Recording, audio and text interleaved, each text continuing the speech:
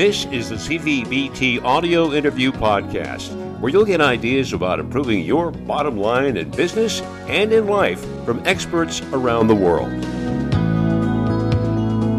In disruptive times like these, it takes a new type of leader to guide businesses, a leader for whom innovation seems to be part of their DNA. Maureen Metcalf, founder of the Innovative Leadership Institute in Columbus, Ohio, says these new leaders can mean increased profitability and increased employee effectiveness. Such leaders don't just walk in the door, though, but Ms. Metcalf says they may already be on your staff, just needing the right guidance. She joins us on this CVBT audio interview podcast to tell us more. Okay, Maureen, let's set the table for our listeners, and that is, if you wouldn't mind telling them a little bit about yourself and your company. So I run the Innovative Leadership Institute. I spent 12 years in big consulting, PricewaterhouseCoopers and Anderson Consulting / Accenture, and left with the question of what else can we do to help transformation succeed? And so and now I also left 20 years ago to start what was at the time Metcalf and Associates and morphed into the Innovative Leadership Institute. So we focus on the intersection of helping leaders know who they are inside and aligning their behaviors with their values, with the culture of the organization, and with the systems and processes. So our focus is the intersection of individual and organizational transformation. And our goal is to help elevate the quality of leadership around the world so that we can create a future that more aligns with what we would all like to see for our children and grandchildren. Maureen, let me play devil's advocate. If somebody has reached the C-suite level, haven't they already aligned everything in one good old straight line? You might think that, but it would not take a big analysis to look around and see people who are not aligned. And the other is, even if I am aligned briefly, think about the volume of change we are currently facing. So most folks, especially in the C-suite, are running organizations that are implementing a significant volume of change. And often those change initiatives conflict with each other with regard to something like culture. So if I am buying companies and running a federated model, and then I implement an enterprise software system, that system requires or is more effective and allows the enterprise to be more effective if people work in a way that is more like a one company model than a federated model. And so we often as leaders make decisions about what will help our business be more effective, and yet we don't attend to the prior decisions that were all aligned, and one simple choice or one complex choice often changes. And so as leaders, we need to continually evaluate not only the bottom line impact, but how that rolls through our business. And if you want, I can give an example, or we can move on. No, please do give an example. Okay.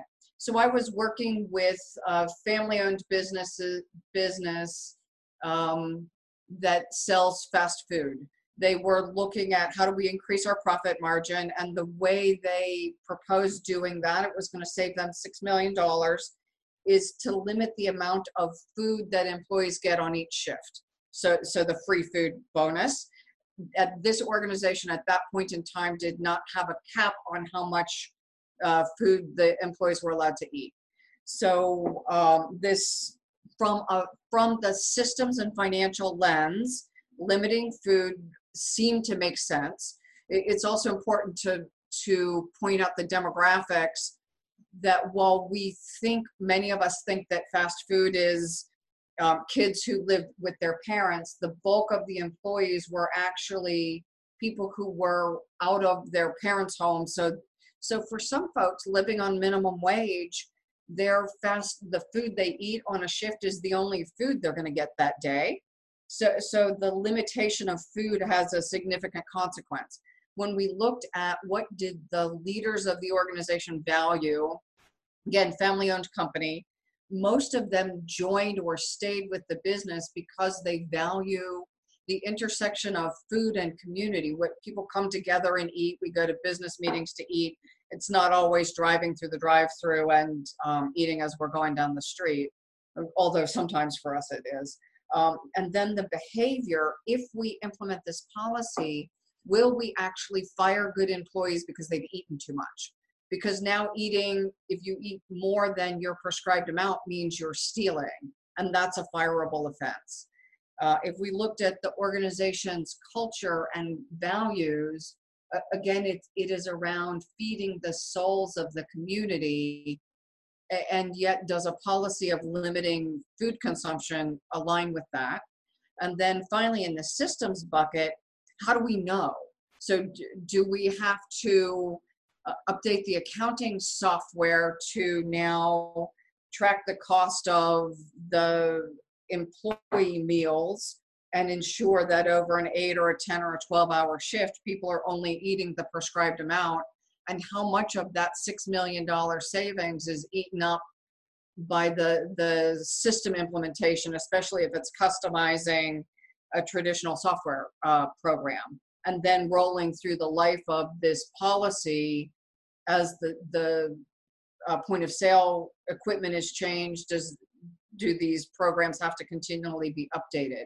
So helping leaders think through the implications of these broader, what would seem to be a simple decision, and create that alignment, it is not as simple as it seems on the surface. And what I can say for that organization in that instance, what seemed like a no-brainer of limiting food ended up being something they chose not to do. And they went further to say, we're going to use this process of alignment as we make key decisions. Just out of curiosity, in that case, were the founders involved in that decision to cut back on the food? I think, if I remember properly, and this is a few years ago, we were on generation 2. So the initial founders were not, but Gen 2, both the CFO was not a family member, but when that group of the top 40-ish people took the decision, the Gen 2 people were involved in the conversation.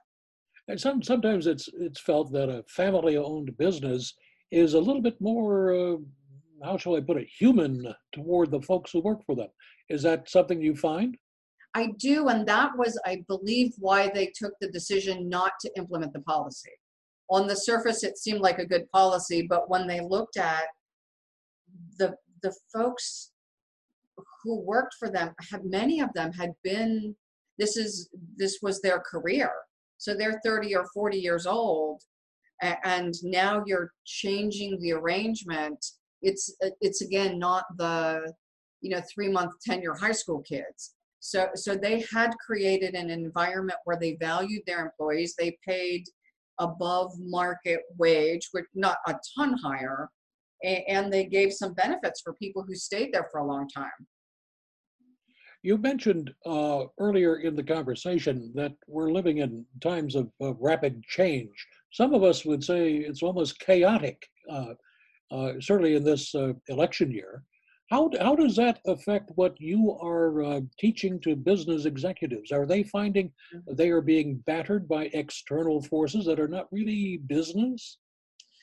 Some are business and some are not business. So as we're recording this, we're looking at the coronavirus in China and how is that impacting the tariffs. I think yesterday, and I realize this will air and be downloaded well after this issue is resolved, whichever way it's resolved. But I think yesterday the Chinese changed their stance on tariffs because companies are some doing less business with China right now. So there are certainly always externalities, and in some cases, huge ones. The other is the technology-induced chaos, things like artificial intelligence, machine learning, analytics, what companies will be able to do, and then just advances in technology. So the World Economic Forum said at the end of 2018 that in 4 years, so 3 years from now, half of employees would be impacted by machine learning and bots, and that about a third of jobs would be changed dramatically. Tasks would go away. So if we think about traditionally people like me who go to an airport, I don't want to go up to the counter and wait in line. I want to go to the machine and get the thing and go through the next machine. And the less I have to interact with a person in some cases, the better. Not that I don't like people, but if I can go through no line in a machine, that will be my choice. We haven't yet had as much of the impacts we'll see going forward where highly skilled, highly educated people's jobs will also shift. So think about the ability of machines to now read mammogram and identify nuances in that film that a human eye may not see as it compares tens of thousands or millions of these films. And if each time the machine diagnosis is then corrected, the machine is going to have more experiences and learn more quickly than a human would. So we're now seeing also machines being more effective in some cases than humans because of the volume of data. Now as an owner of a hospital practice, what diseases will be solved with new technology, or what treatments will be far more effective, and what diagnosis will change, and how will the human machine split change. And I think in the next decade, we as leaders are going to see across the business landscape, not just hospitals, dramatic changes because of what can be automated. Not everyone will choose to automate, but the options will be there. And in some cases, choosing not to automate will allow our competitors to get the advantage of technology that we may not take. Now, when does a business know to call you in? When your phone rings, who's on the other end, and what are they telling you? It ranges. We work with a lot of technology people and engineers. So I think part of that has been happenstance and how our work has unfolded. And because we are assessment heavy and process heavy, I think that people in the technology space often find our work more comfortable than they would someone who is not structured the same way we are. But a call, we also do a radio show, and I do things like an annual trends show. So if someone is paying attention to the annual trends, and as you asked the question, disruption is our first point.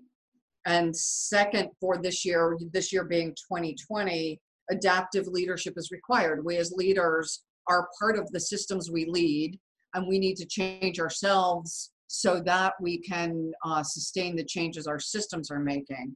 Hopefully people also hear that kind of content and hear radio shows like your very important podcasts, and recognize that while they are highly effective, they may not be equipped to deal with the volume of change they are currently are going to see going forward.